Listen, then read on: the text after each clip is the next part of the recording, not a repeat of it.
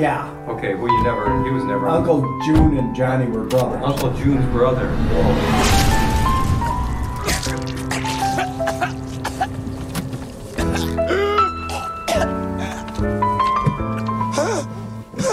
They didn't get the rope from my saddlebag! They did! I broke my leg! Sounded like a seagull, turned out to be a siren, but not the good kind, red and blue wine. As for the end of the universe, I say let it come as it will, in ice, fire, or darkness. What did the universe ever do for me that I should mind its welfare? Beware the walking dude, the dark man, the hard case, the ageless stranger, the man in black.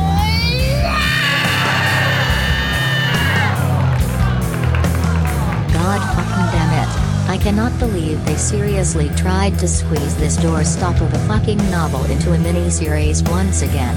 We live in an age of cowardly art. But Nat Wolff absolutely dazzled as Lloyd Henry. Nat, if you're listening, come on the fucking pod, my guy. Bruppa-ding-wah. Bruppa-ding-wah. MOON spells Monday Night Raw.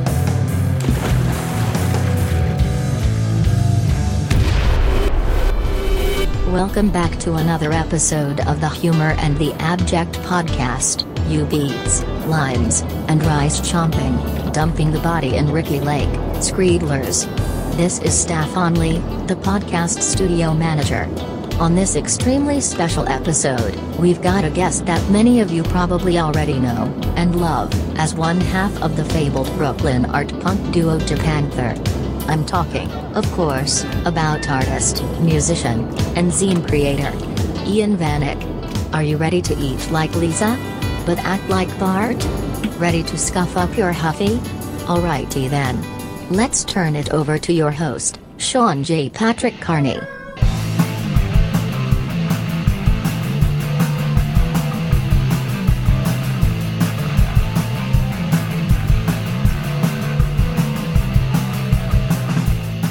I'm Ira Glass. Welcome to Jackass. It's episode 109 of the Humor and the Abject podcast. I'm your host, Sean J. Patrick Carney. It's been a minute, Screedlers. It truly has. Is Humor and the Abject back in action? Sort of, I suppose. This is an episode, isn't it? But for transparency's sake, this isn't going to be a weekly thing again anytime soon. I'll probably put out episodes from time to time when the mood strikes me, as it did here. And if you're new to Humor and the Abject, scroll back through the 108 previous episodes in the archive. There are a ton of interviews. I bet you'll find some gems in there. Anyways, here's what's up. About a year ago, I was working on an article for Art in America about this trend in the mid to late 2000s where curators for major arts institutions suddenly started packing their programming full of bands. Throughout the 2000s, the Whitney Biennial alone had Gogol Bordello, Lucky Dragons, Tracing the Plastics, Gang Gang Dance, Daniel Johnston, Forcefield, Jim O'Rourke. The thesis of my piece was basically that the trend was the result of a cocktail of factors, like genuine curatorial curiosity, subcultural opportunism, political posturing, economic convenience, and the increased access to information online. And emblematic of this curatorial trend was this little Brooklyn band near and dear to my heart called Japanther.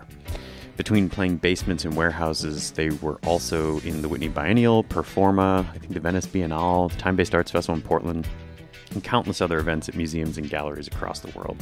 While I was writing the article, I emailed Japanther co-founder Ian Vanek to gather his reflections on this art band boom, and he sent me some great responses, which I got to include in the article. At the time, though, I had no idea that Ian was quietly working on a memoir of sorts about the 13 years that he spent as the drummer and vocalist in Japanther, or co-vocalist. A few weeks ago, he hit me up to tell me about that book, Puppy Dog Ice Cream, which will be coming out on Outlandish Press out of Ohio this spring. You can pre-order it now through the link in the episode description. Ian also shared a little preview of one of the chapters with me, and after reading it, I asked him if he'd be down to do a one-off episode of Humor and the Abject. He said yes, and that's what you're getting here today. So, here's my conversation with Ian Vanek. Michigan's cool, man. I mean, the MC5 is from that area. There's so much crazy shit from that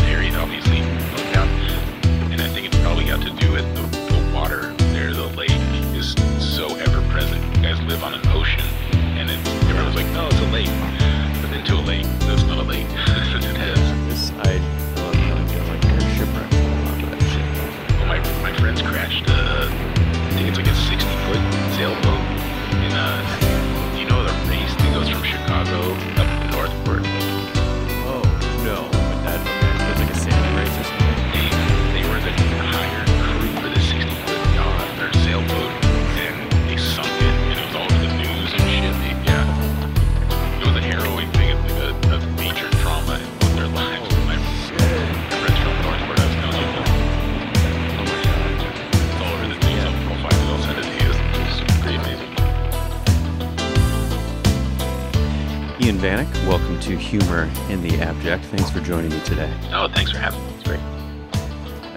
So we're getting together here to talk about Puppy Dog Ice Cream, which is your forthcoming, I guess, kind of like memoir of sorts about 13 years of playing and touring as Japanther with your bandmate Matt Riley. That's right. And you've probably certainly been asked this a million times in interviews before, but I wonder if you'd be so kind as to humor us and kind of take us back to the Pratt Institute in Brooklyn at the start of the millennium, because some of the listeners to this were probably actually babies at the time.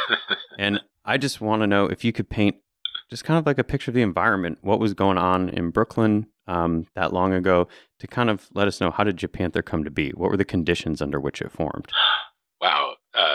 New York City's a powerful, it's a power point on the earth. You know, it's where all these rivers meet. There's an archipelago there. So it's been a power point since, the 1300s, and probably before that. But Western history, we started recording there around the 1400s, right? It's such a powerful place, and I really do feel attracted to it since my first visit there was in 1986 when I was 6 years old. I'm currently 40 years old, and was just attracted to the art. There's art on the trains. There's art on the streets. This guy's making peanuts, and that guy over there is selling watches. And none of them really care that you're there unless you want to participate in the city. And from 6 years old, man, I wanted to move there. And I went there again when I was 16 in 1996, and things were going off. I got to see Ultramagnetic MCs, Kool Keith, his first group. I got to see The Makeup, which was Ian Sinonius.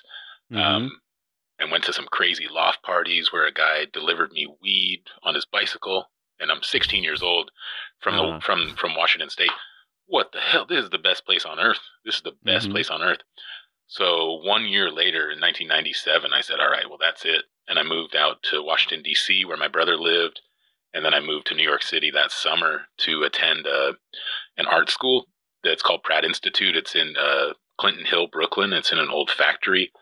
I knew nothing about this art school except for my art teacher in community college. I went to a community college instead of high school. And she told me, I went to Pratt Institute in Brooklyn. You should go there. It's pretty cool. And I thought, that's the place with the graffiti and the peanuts and and the guy selling watches. Yes. Sure. Like I'm on board. It's there. Cool. Whatever I have to do to live around that, I'll go do it.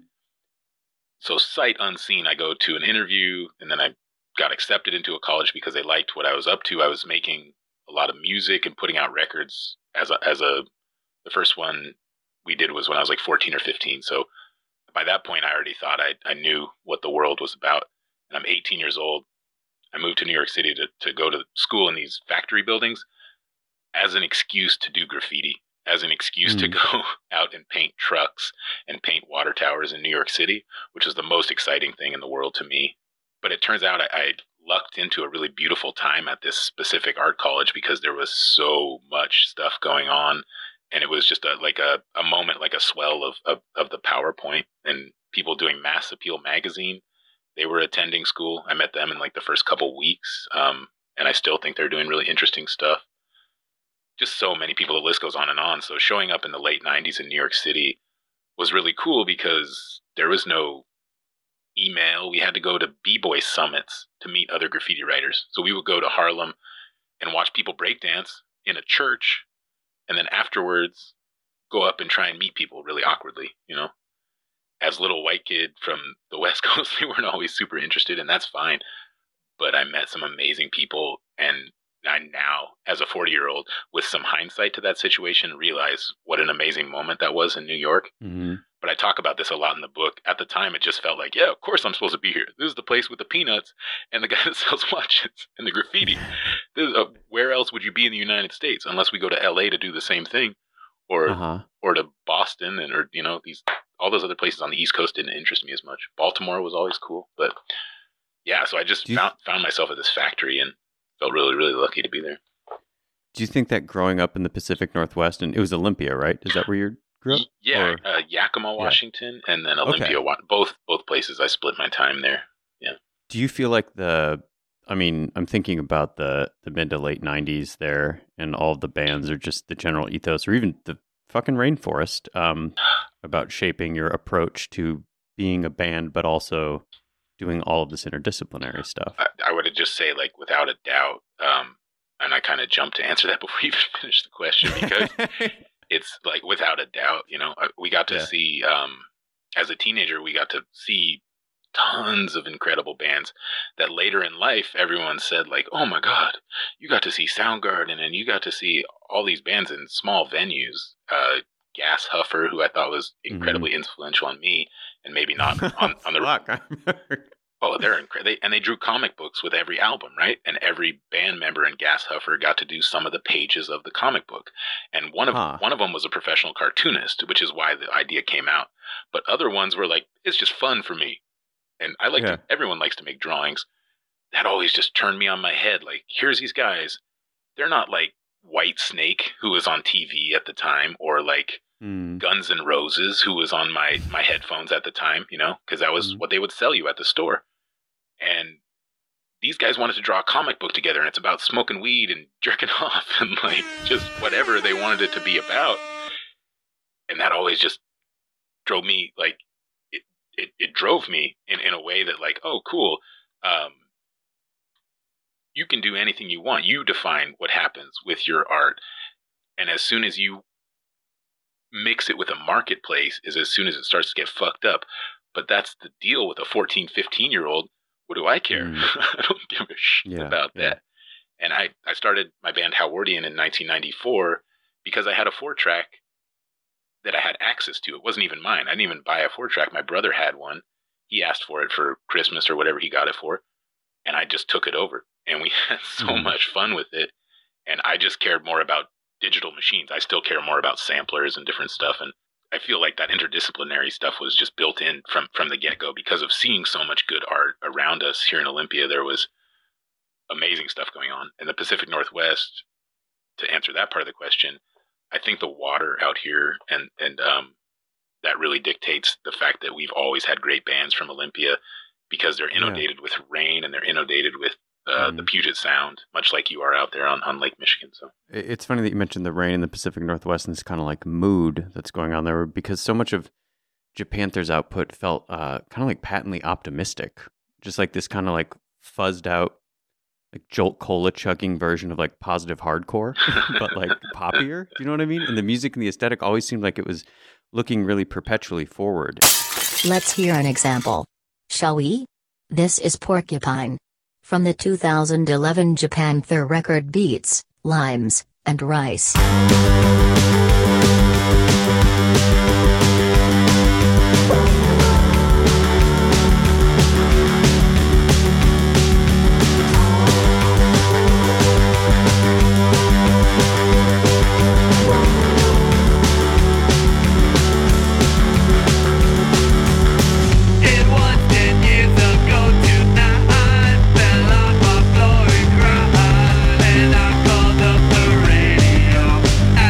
To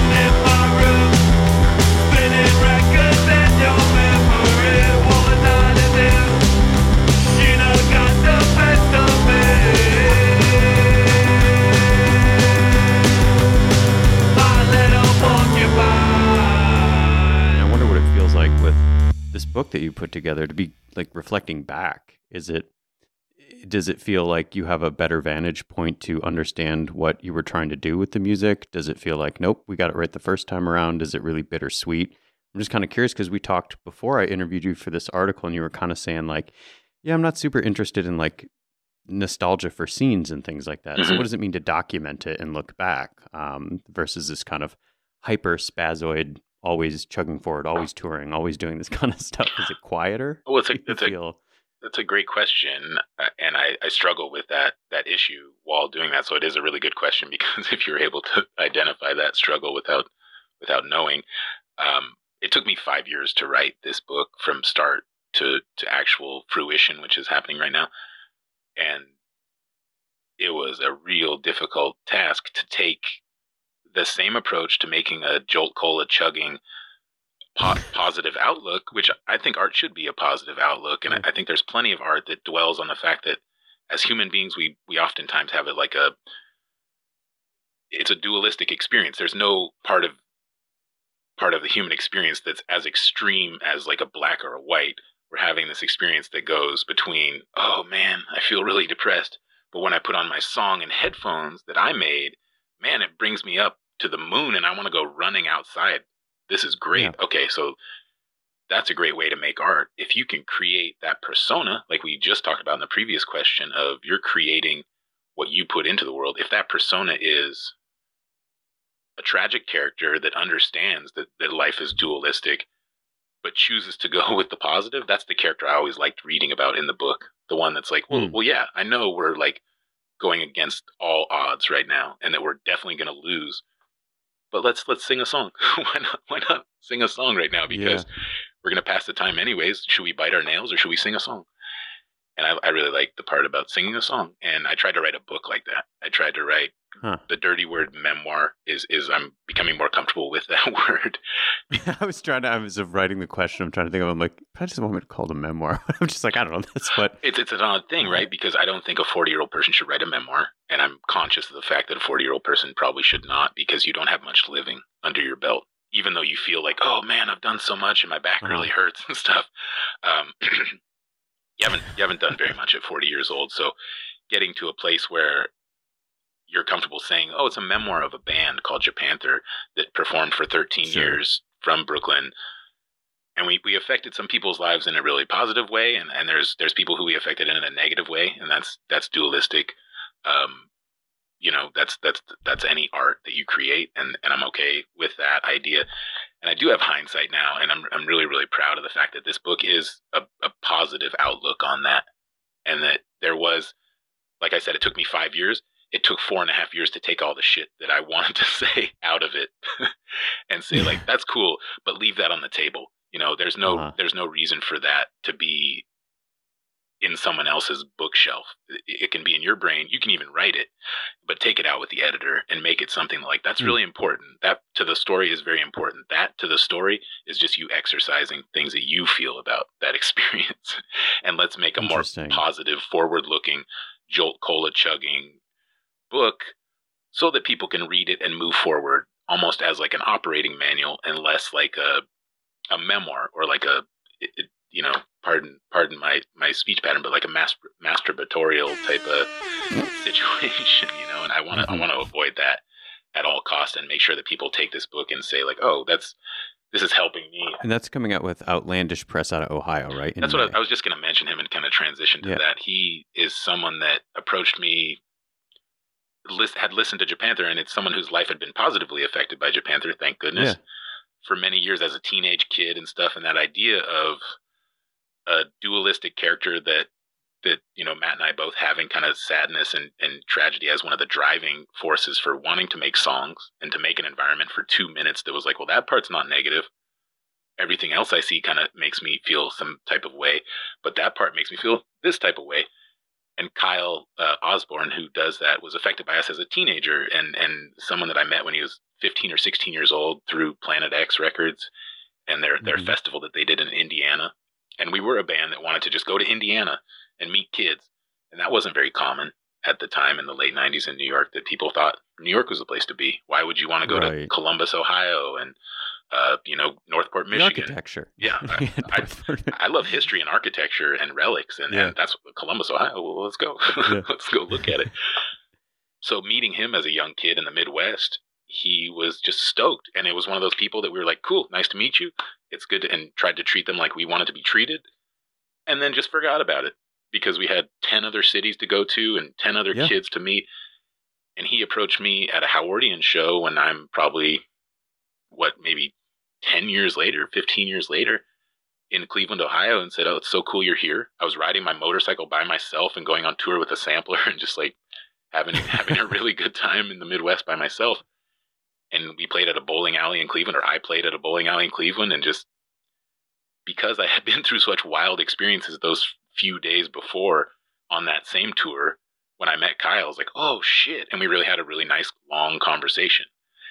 And he said, "I want to publish your zine for you. I'd like to put out a book of your zine." And I do a 99 millimeter zine is my like graffiti magazine that I've done for many, many years. And I said, "Well, yeah, but I'm also working on this memoir of my band Japanther." And he said, "Oh, okay, that's perfect." And that was probably 4 years ago that he and I started this collaboration. And he's a printmaker and a really beautiful person, and involved in a lot of good community programs there in Cleveland. And he's now been someone that helped this book actually come to fruition in a way that's well designed, well printed, edited, has publicity like we're doing today. So, well, it feels like somebody who kind of organically comes to it instead of just sort of I don't know, someone after the fact who's like, this could be interesting to kind of attach myself to this or something. That it feels like this is somebody who experienced the band, who probably, as you're sort of explaining stuff, is a good person to bounce ideas off of too. Precisely. Maybe feels more collaborative instead of just you are the printing factory and then you feel like you're in a vacuum. Like you've got somebody putting it out to bounce it off of who gets it. Precisely. I have never written a book. I know you're an actual writer. I'm an actual just guy. Yeah, it's debatable. Anyways, I've never written a book, and I think it's really difficult to do that. And oftentimes when you read a book by Mick Jagger or Gene Simmons, it's really, someone like you that works very hard in an office, and then Gene Simmons comes by 4 times and is like, "Take this out, put that in, here's some pictures." The ghostwriter, yeah. So okay. I worked really hard to be a writer. Since starting Japanther, it's poetry that we're writing, and it's optimistic lyricism, and we have a lot of songs that to me hit really deeply. And when you have experiences where you want to put a marker on one of your experiences, you can do it with a poem, or you can do it with writing in a way that's so much more beautiful. And I always took a lot of solace from that, but I never contacted a publisher or told anyone I was a poet or anything like that. Mm-hmm. So this is the first time I had to do that, and working with Kyle and being a collaborative process where we had an editor and we had a publisher and we have 2 other writers who are very opinionated that we were also bouncing this whole thing off of. But on top of that, we have the last chapter in here. It says witnesses, and there's 10 or 15 people that like members. We had a lot of auxiliary members in Japanther. Yeah. So Dawn Riddle is one of those people, and she writes, 3 or 4 pages here. The guy Mark Weitz, who produced our stuff, Alana Heiss, who started PS1. So all these people who had experiences closely with Japanther also wrote paragraphs in here, which I'm really proud of. Like JT Leroy wrote some stuff for it. Mm-hmm. A bunch of really cool people that were attached to us also have a voice in here. And I thought that was important to be collaborative about this, because it was a collaborative band. And just creating another product, if it says Japanther on it, it should be what you referenced before, is like overwhelmingly positive, something that represents what we did with this art project, rather than trying to put some type of spin on it after the fact. Yeah, So. I'll put the link to pre-order in the episode description for this, and thanks for sharing a little bit of a preview with it. The part that you shared with me had this, you were recounting this, I think like a basement space on North 4th in Williamsburg that Japanther was sharing with, I think you said like TV on the Radio, Parts and Labor, Battles, and Black Dice all also played there. And Yeah.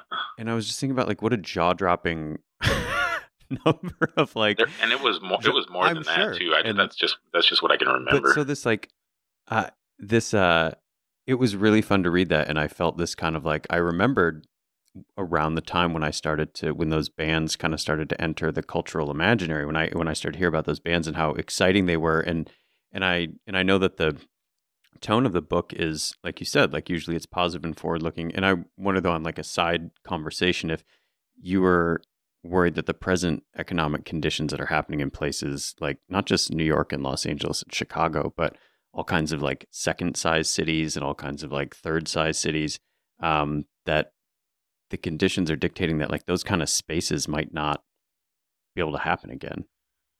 Can you imagine in Brooklyn having that, like that amount of people who think that it makes sense to even get a drum kit? You know what I mean? Like just, I don't know. It both made me so happy and I got sad. I guess I'm just processing my own feelings about reading the part you sent me. Well, I think those kids are out there. I think they just work with like little samplers in their apartments in Bushwick. Mm-hmm. And it just changed that much where a drum set became an SP404 or something like that. Just a crappy little, the best of the worst roll-in sampler. I use it. I like it. But I also have the MPC 2000. I think we live on the cusp of two generations potentially, and Black Dice and those guys were just like 3 or 4 years older than us, not that much older, but enough to be a full next generation. They went to RISD, and we were friends with, Pixel Tan. They were also, they were recording us all the time, and we were hanging out with them, but they were just old enough where we were like, oh, those are our elders in this in this generation.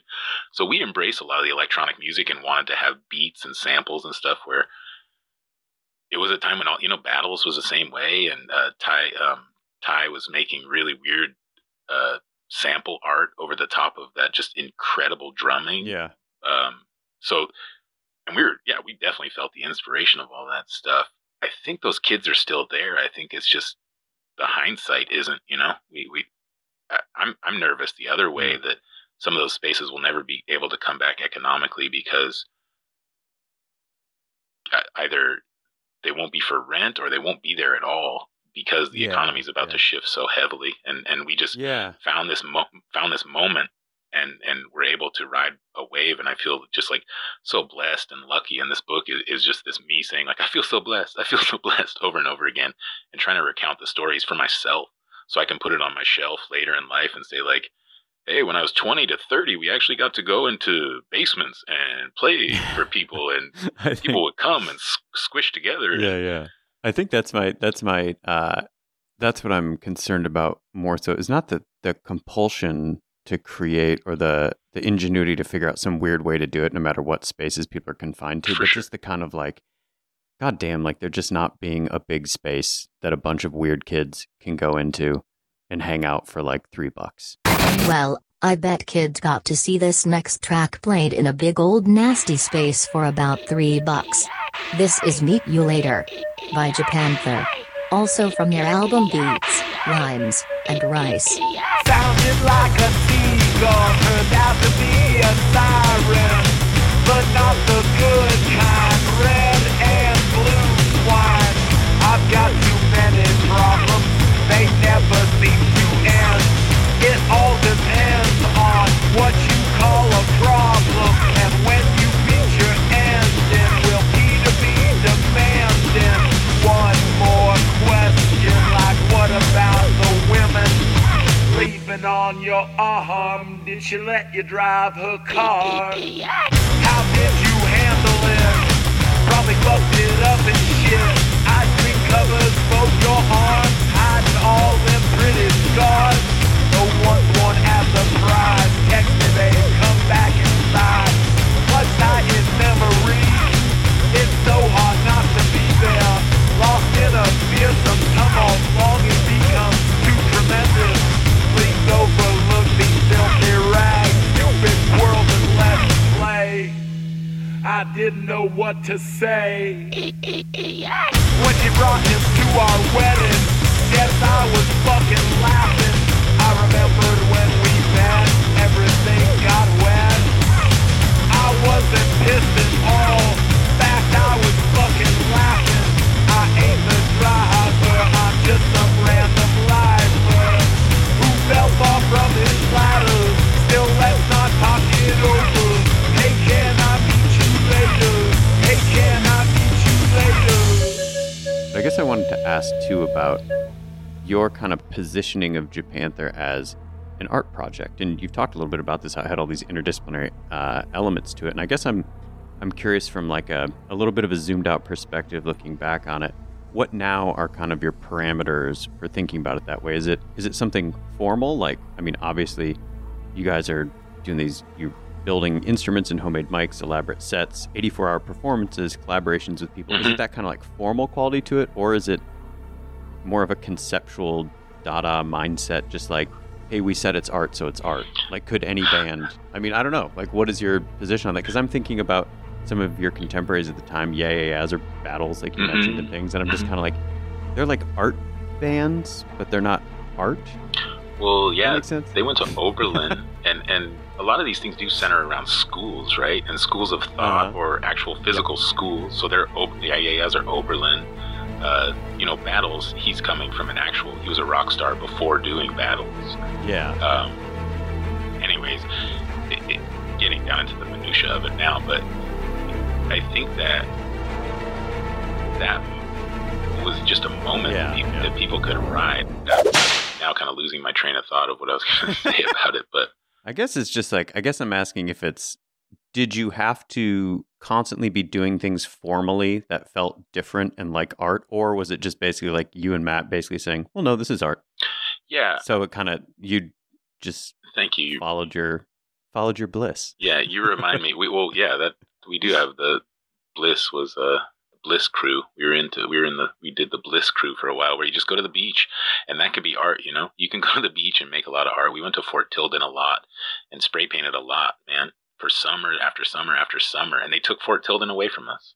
That's not really a place where you can go and spray paint and have a fire on the beach and get naked and do shit. You can't do that anymore. You could for some reason at that time in New York, and we took full advantage of it. I think addressing your question, that we saw people like the Viennese actionists, who's this guy Franz West. I love history. I love art history so much. So seeing those guys, man, they were like cutting off their fingers and saying like, that's art. That's art right there. And people know. And they staggered people because they knew the history of art and they knew what they were doing. They were staggering you with their words. And we were lucky enough to be put into a crew in Austria that's called Gelatin. And we did a bunch of art with Gelatin. And the reason that we got to do a bunch of art with Gelatin is because we recognize that artists are just playing with the world. The people that are hanging in Chelsea and doing their best to get a square piece of wood onto a white wall somewhere in the 20s on 25th Street, well, those people aren't necessarily making art. They're making media for a marketplace, and that's good. That marketplace is cool, and sometimes cool things happen there. But true artists are playing with the world. They're using the world and trying to spin it backwards, trying to spin it sideways. I want to make a painting. I want to splatter color across a piece of paper because I want to talk about, this really important thing. Not, I have to make a painting today, and that painting's got to be in my style, so my gallery recognizes that it's worth $30,000. Right, so some arms dealer can launder their money through them. 100%. It's Bank of America owns the most art. Bank of America is the number one owner of art in the world. So what does that tell you? It's a joke. It's a marketplace and it's a commodity. And getting away from commodification of the music industry was our goal in that moment of saying we're an art project. And I would fully credit conversations with that guy, Bjorn Copeland and Eric Copeland, who are both in the Black Dice, the brothers from the Black Dice. They're brilliant guys, and their dad was an artist and a sculptor, and Bjorn was a sculptor, and he performed guitar as if it was sculpting. And I was always just like, wow, this guy's pretty incredible. That's cool, man. They're just an art project. If I just say that we're an art project over and over again, what weird things can we net? Because we can do any of that stuff, and we're doing something similar. We want to play a cassette tape to create this very warm buzz that kind of envelops the whole room through an analog buzz of a magnet. It's silver brushed onto a magnet that plays through a tape. So you have this very warm hiss, this thing that is ethereal because you're pulling the sound off of the tape to a head. It's not a digital press play and go on a sampler. And we created an environment that was an analog environment with, like you talked about, telephone microphones that had a degree of distortion. And I still love microphones with a degree of distortion. I'm talking through a brass weird mic today. It looks like a pipe bomb. Yeah, it's cool. Handmade. But that stuff right away, I was like, so right away, there's our art project. We're creating a cassette tape with, and I knew to define it right away because by doing that, we got to play at the Whitney Museum. We got to play at the Venice Biennale. And I want to go to the Venice Biennale. I like art history. I'm an artist. Of course I want to go to Venice Biennale. Yeah. I don't know any of maybe 2 or 3 of my other friends that got to go to Venice Biennale. We just manifested it by playing with the world and not trying to play to Chelsea. And that's kind of a really long-winded answer, but it would just be No, but I think it's but it's smart though, because framing it as this work of art, you got to be like Bo Jackson. I mean, you're playing 2 sports at the same time. Exactly. Precisely. And so like an art world tastemaker could see you in, at Performa, let's say, play that. But then a broke punk kid could go for a couple bucks and see you in a basement or a warehouse. And I mean, I think in Portland alone, I saw you guys at this old warehouse club that was called Rature, that was in like the Southeast Industrial. I saw you at the International Time-Based Arts Festival, right, with like Nightshade. But then you came back and you did that at like a different art space that was called Disjecta, right? Yeah. That you did for a few nights or something. And so these are like, this is the same band performing in like these radically different contexts that I don't know that anybody, that just every single band could have maneuvered in. I conceptually think, of course they could, but perhaps it doesn't strike them as a possibility, or it doesn't strike curators or programmers as one. And it just felt like, I don't know, like I saw you guys quite a few times and each time it was really different. But there was this feeling of, I guess maybe I was just young and dumb and excited, but it was just, I think I took for granted how excited other people were at it. Like just, it was vibes, It was like really good vibes dancing with people at it, which is really funny because I don't, especially under current conditions. Exactly. It's kind of like, holy shit, man, just gathering. And like, that seems like it seems like a very powerful, I don't know, kind of practice to put into place to be relentlessly positive, even if y'all are broke and hungry and tired on tour and all this shit. And you're just like, let's go out there and buzz these kids out in this fucking weird city. Well, and we get buzzed out by that shit too, for sure. I bet. And what you're talking about is, I mentioned in the book many times, and again, you're good at your job because you're talking about things you don't even know that take place. And fuck yeah. But just talking about it in there, that I say many times that a human being is most beautiful when they're dancing with complete abandon, and I'm reminded of a million songs that I could reference, but I'll skip that part. And we got to do that on our instruments. And we said, well, we're an art project, so it doesn't actually fucking matter. Like, I'll get half naked because I just don't want to get my clothes wet because I have to wear these clothes for 30 more days. And then people are like, well, that guy's naked. He's in his boxer shorts and he's like not a skinny model. So maybe I'll like stop giving as much a shit because look at that guy. He doesn't give a care in the world. He's up there shaking his belly and screaming about his friends that passed away in a way that's hopeful. Holy shit. What's going on? Okay, I'm going to dance. And seeing that, and like you said, even with today's circumstances of human beings being distant from each other, I feel so lucky to have pushed into these places. I've literally suffocated because there's too many humans on top of me in a room that has not enough air in it. I blacked out. And I feel like that's like one of the best moments of my life because I was blacking out around friends and kind of coming to in the middle of my own songs and being like, holy shit, like, I gotta get out of here. But those human beings were at their most beautiful ever, and as an artist, we look for beauty. We look for achieved beauty in some way, shape, or form. It was a song or a human being or a pretty boy or a pretty girl. You look for beauty and you catalog it in some way and you take inspiration from it. We continued to buzz off that and buzz off that and buzz off that to the point where there's a bunch of cities that we created a groundswell of energy. And I still go to these cities and say, Austin, Texas, man, I know some of the kids that are now the top BMX bike riders through just being like, yeah, we'll come to your house after playing a show. And you talk about different contexts. We left like a weird movie theater that we played, and Tim Kerr and his wife and about 10 other people were there, and they were throwing firecrackers at us while we played. It was weird. And those BMX kids said, hey, come to our house and play. You guys were crazy. You didn't care that people threw firecrackers at you, and you were jumping off the walls.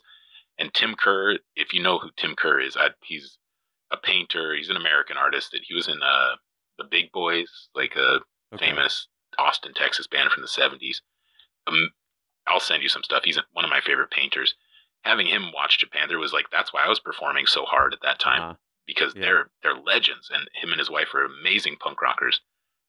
But the fact that Chase was there and Adam was there and Devin was there, those kids are now winning the X Games and doing huge brands and stuff like that. Yeah. But they were like, hey, come over to our house and keep playing, play another show. And we're like, yeah, sure.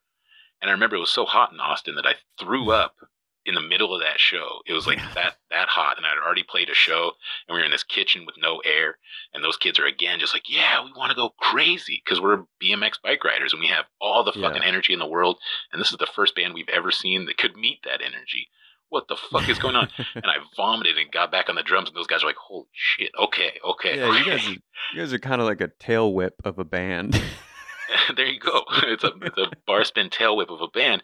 So, and I'm still good friends with those guys, and I feel so blessed and privileged to go to Austin, Texas, and be like, oh man, I'd like to meet up with you, and you're talking with a guy who is the top of his sport because he wants to do the same thing. He's just playing with the world. He's doing an art project that involves a BMX bike, but he's taken more of a way of, okay, I'm sponsored by a major company, I'm doing this and that and the other. Whoa, I want to know about that experience, because life is dualistic. It's not just this experience that I'm having. It's many. And I feel blessed to have created that groundswell of energy in all those cities. How about one more ripper from Matt and Ian? How about it? This one is from their 2007 album Scuffed Up My Huffy. The tune is called Fuck. The Principle is Dumb.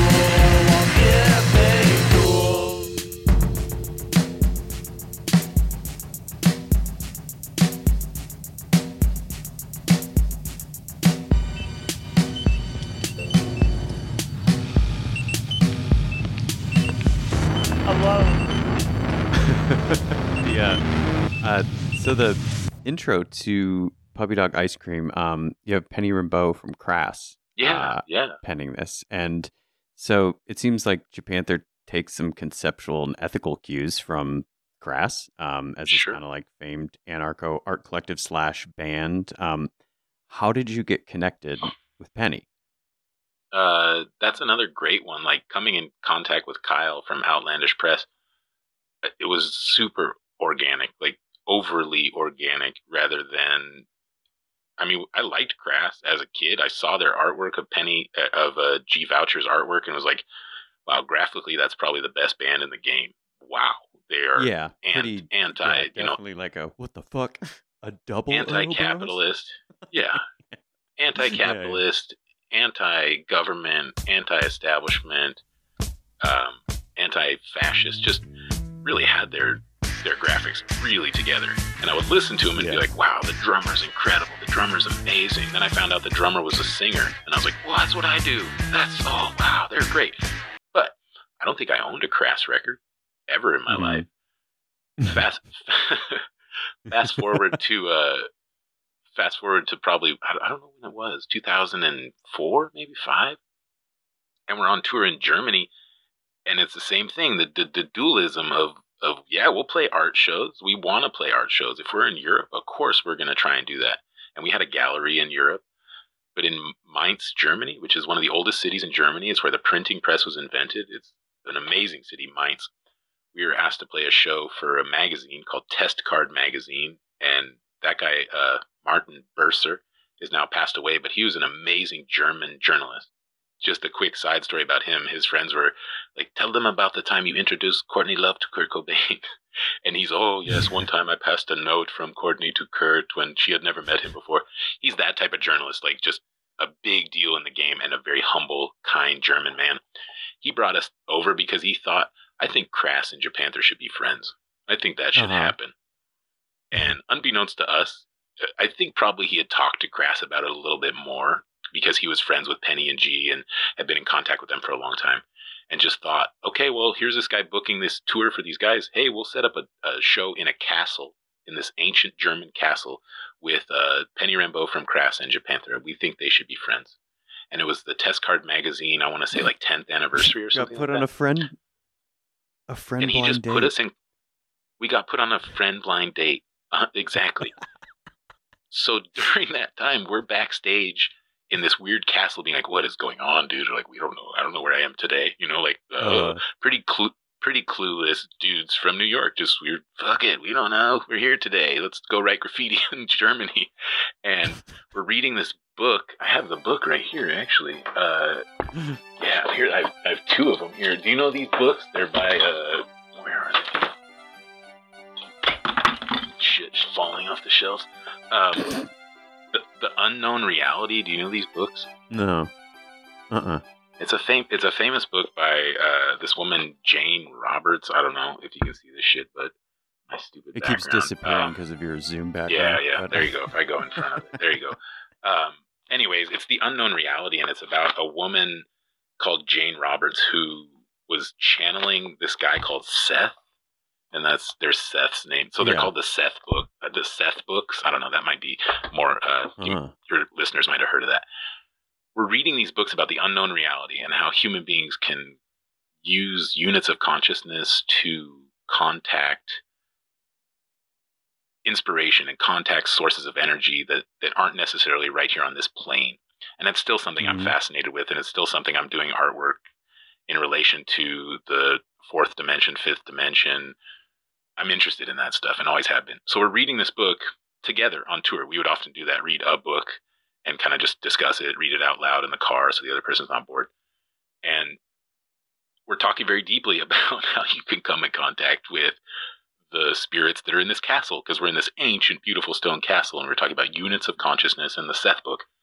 And Penny Rambeau is listening to us the whole time from across the room. You know, it's like beer and orange juice and all this weird stuff in some backstage somewhere. And he's like, can I see that book? And we're like, yeah, here, check it out. He's like, yeah, man, this is fucking amazing. Holy shit. And he started talking to us for, like probably 30, 40 minutes, this old English guy. And we don't know that he was in Crass at that time. It's just like, I think this is a guy we're playing with. Cool. Nice guy. And he says, hey, do you think I can play with you guys tonight? And we're like, yeah, man, that'd be cool, because we're open to that shit very much in terms of it's an art project. And even if we fall flat on our face, it'll be better than us going out there and doing the same old shit and guaranteeing that we're doing something good. Yeah. He ends up during that show, like, getting really into his poem that's called Oh America. And it was during the time of George Bush and post September 11th, and talking about the dream of America and how it was really falling apart. Oh America. Not like the brazen giant of Greek fame, with conquering limbs astride from land to land. There, at those sea-washed sunset gates, stands a mighty woman with a torch, whose flame is imprisoned lightning, and her name, Liberty, Mother of Exile. And he performed his poem, Oh America, with us playing behind him and getting very passionate about it, to the point where he's biting us as we're playing, which sounds crazy. It sounds crazy, but it was also like, at the time, it was like, yeah, man, he's performing right on us as we're performing into him, he's performing into us, and it ends up with him being in physical contact with us and biting us, which is, it worked out with me. We went to dinner, we ate some sushi. He said, you should send me a letter. We sent him a letter. We ended up doing a rock opera with him. We recorded a Shakespearean, we did Midsummer's Night's Dream with him in London. We've done all this crazy shit now with him and learned so much stuff. Penny Rambeau taught me that you can only do 2 good things in one day, and one of those should be baking bread. And I was like, oh, cool, man. You can really only, like, do one good thing. This interview is what I was focused on today. I should have been focused on it yesterday. Everything else I do in this day is going to be bonus round. If I get 2 things done, well, good job. Yeah. He taught me that. Yeah, so he's a brilliant person. I even G. Voucher, who's the other half of that. Can't even really speak on how incredible that person is. Their art and their outlook on the world is incredibly focused and incredibly meticulous, simultaneously very mellow and very beautiful, which is, what? You're intense and mellow? Like, how are you doing this? And it's that thing of duality. And she's into Tai Chi. Yeah. She's very into Tai Chi and teaches Tai Chi. And they're art school students, They went to the Royal Academy in London back in the day, and they met each other, and they said, you're cool. No, you're cool. And it hasn't stopped. And that's really beautiful. Yeah. And they saw something in us, and they brought us to their house in London. We've stayed there many times. So yeah, Penny writing the intro to this book was very organic, because he was like, yeah, man, let me write about me sleeping at your house and smoking cigarettes in your house. And when you came over here, I'll write about when you slept in my house. And I feel so blessed to have someone like Penny Rambeau writing the intro to my book. I can't even, that's where I'll leave that one. Well, speaking of Penny, and this is the next on my list of questions, is so we've got Penny, we've got Phil Collins, Grant Hart, Karen Carpenter, Mickey Dolenz, Levon Helm. Do you know where I'm going with this? I just want to ask you about playing the drums and singing at the same time, because it looks fucking hard. Karen Carpenter, man. Karen Carpenter is one of my favorites. Whew, she's incredible. Levon Helm, I mean, he left it all on the stage. That guy he did the Midnight Revivals up until he died. Like, he did those shows at his barn way late in life because he was doing the same thing. He was getting a vibe off of the people. Yeah. And the Grateful Dead would come by and be like, dude, can we please sit in with you? And he'd be like, well, right on. I'll be out to the barn around 11:30 and we can play some drums.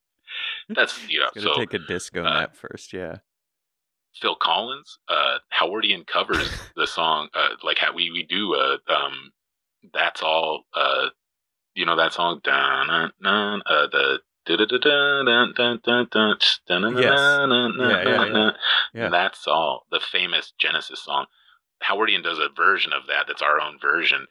So these people all spoke to me in a way that, I'll send it to you. I'm just like always curious by it, because it is it's weird enough playing any instrument and being able to simultaneously like do that kind of muscle memory of syncopating something different than what you're singing, but to be doing the actual physical, the physical nature of drumming. But I think that whole thing, it just becomes a practice in what we were talking about before, is just, it's an art project. And if you can let your body be the vessel and let your body be the brush and the canvas at the same time, And that's what it always felt like with drumming, is like you have to forget about what your legs and arms are doing. Let them take over, because they will just take over eventually.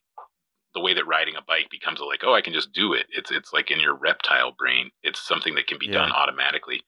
The singing is the thing, and the pacing is very important to put in the right place and hit the right pitches. So that's where your brain spends a lot of time concentrating, or my brain spends a lot of time concentrating. And the drumming might suffer for that. There might be someone that can play more stuff at that time. And I always tried to, from a very young age, simplify my drum kit, because, minimalism is a very beautiful thing. And if you can create a lot out of very little, in my opinion, it's be a more valuable output than if you have 26 drums and you make 24 sounds.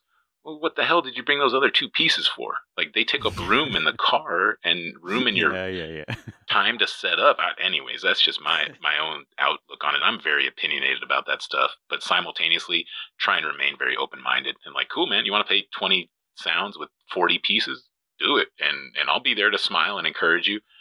I'll be having simultaneous thoughts in my head about how I would do it differently, but try and keep those to myself as much as possible. Oh, man. So I also read a little bit ago that you've alluded to it a few times, but Howardian is your long-running, solo-ish, but also collaborative project. You said you were that's what you were recording stuff under with a 4-track when you were a teenager, but you've also put your energy into that lately, and you put out several records. And do you have a new one coming out this year? We do have one coming out this year. 2021 will be 20 consecutive years of releasing records for me, and I feel really proud of that. I feel super. One a year? Yeah, I feel proud of that. One a year, exactly. So Japanther did 13 records in 13 years, and Howardian has done 10 records in the last. So we did a few more than one a year. We did some EPs and stuff, but yeah, we're doing a record called Too Big to Be Quiet, and that's I was running in Bed-Stuy, and this guy was nodding out. He was doing dope on the corner down in Bed-Stuy somewhere, and I'm running late at night. Whenever I'm in New York City, I like to run places rather than walk or take a cab it's better to run. And I came past this guy, and he's nodding out. He snapped to real quick, and he's like, "Man, you're too big to be quiet." And I was already like 4 or 5 steps down. I thought he was going to say something about me being fat and running or something like that. And I'm like, right on, man. But then I was like, too big to be quiet. Dude, I think I know I get the vibe. I know what you mean. You can't be moving around all quiet with like this, with 200 pounds on your frame, which I loved it at that moment. And Howardian has a thing where every record that we've done is 5 words. The title is 5 words. So we have Too Big to Be and Too Big to Be Quiet. I was like, I counted it up in my head, and I was like, oh my God, you just named the next record. Thank you, sir. Perfect. Yeah. So these organic happenings are my favorite thing. I like numerology, but I think organic art making is difficult, and you have to wait for it. And that title came to us, and we have 10 really good songs, and the band Shellshag, shout out to my friends Shellshag at Star Cleaner Records. They're going to put out our record. And because of the current economic situation and the fact that I don't think people are going to be spending a lot of money on independent art in the next year, we decided that we have to figure out a way to give this record away. How do we give a record away? And not just say, oh, it's online and it's free. And Shellshag is in a real struggle with Spotify and these companies that just aren't paying artists at all for what we've done, because we as artists spent time in the other side where we used to sell 500 fucking copies of our record for $10. Holy shit. You could actually make art with that type of money. Yeah. That seems so simple, but that's not happening anymore very often for independent artists. So we're going to print up a CD and a nice magazine that sums up what we're doing and mail that to as many people, not necessarily anonymously, but we have such a catalog of addresses between the two of us of different friends and people that we can certainly get rid of 500 records and pay for the postage and pay for the pressing, and a nice record shows up at your door and you get a letter from your friend.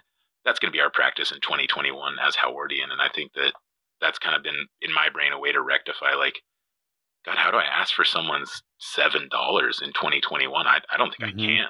I don't. I think that it should go to other places at that time.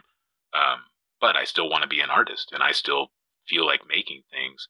Matter of fact, I can't stop making things. I'd like to stop. I can't. We have these 10 songs, and Howardian is a really collaborative band now. It started out as me and when I was a teenager, and is now heavily involving my friend Justin McCoyne here who's a really inspiring guy who kind of picked me up after I did Japanther and said, dude, you love making music. Why don't we just do Howardian?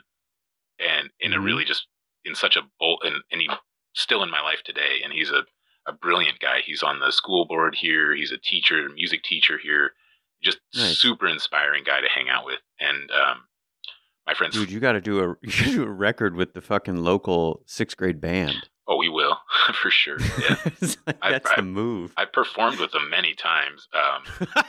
Yeah, I'll just be one of the snare drummers, or like I volunteered with Justin in his classroom. That's cool. He had a library job for a while, and I would come and volunteer in his library for credits that I was doing at the Evergreen College here. But so he and I collaborating has been an amazing thing. And then our friend Skylar Mail out in Chicago is an incredible painter and fine artist that plays guitar left-handed and upside down and all weird.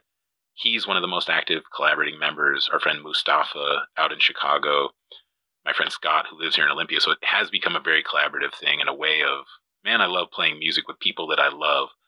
Can we not go and like sleep on every fucking floor and try and sell every goddamn t-shirt possible? Can we like leave that out of it? And most of those guys are like, dude, I got 2 kids, man. I can't go to California again. I can go with you to California once. And we did that. We had a lot of fun. But I can't go to California with you 8, 10, 12 times. And that's what it takes to be, an independent group. And changing that about what I'm doing now in Howardian, it has become a really collaborative, really fun thing. And each record gets better and better and better. So we did a record last year that's called Are You a Friend to Brenda? And it's on Rad Girlfriend Records, which is an amazing punk label from Ohio. Really good punk label. And we feel like we're now a part of their legacy in Dayton, Ohio, which we're really lucky to be a part of. I think they're one of the best punk rock labels going right now. He put out the vinyl for us and we sold a bunch of copies through his label. And we're like, whoa, that's great. And we were able to like meet that goal, have that collaboration happen.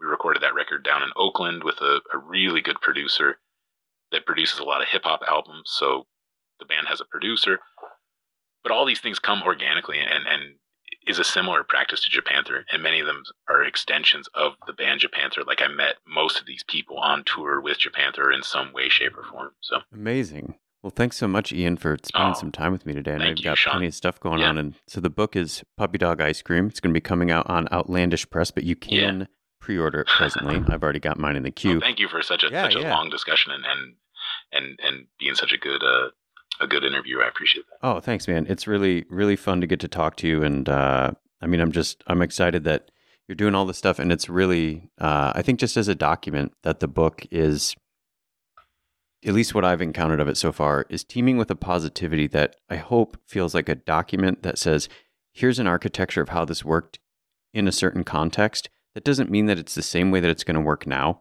but it gives permission, right? It says yes to people. And I think that that's like, I don't know. It feels like we could use more of that. So I sincerely, on an emo level, really appreciate it. Oh, man, thank you. And you hit the nail squarely on the head right there, is that it is a permission for people to go ahead and do your reality and your truth of this. And this is, and I talk about it in the book, this is just how I saw it. And there was another member of this band and there was other people that did it. Listen to them, because they'll give you permission in a similar way. But I was given permission by people when I was a little kid that were so cool. The guy who ran the local record store said, yeah, you guys can play in the parking lot. What? Really?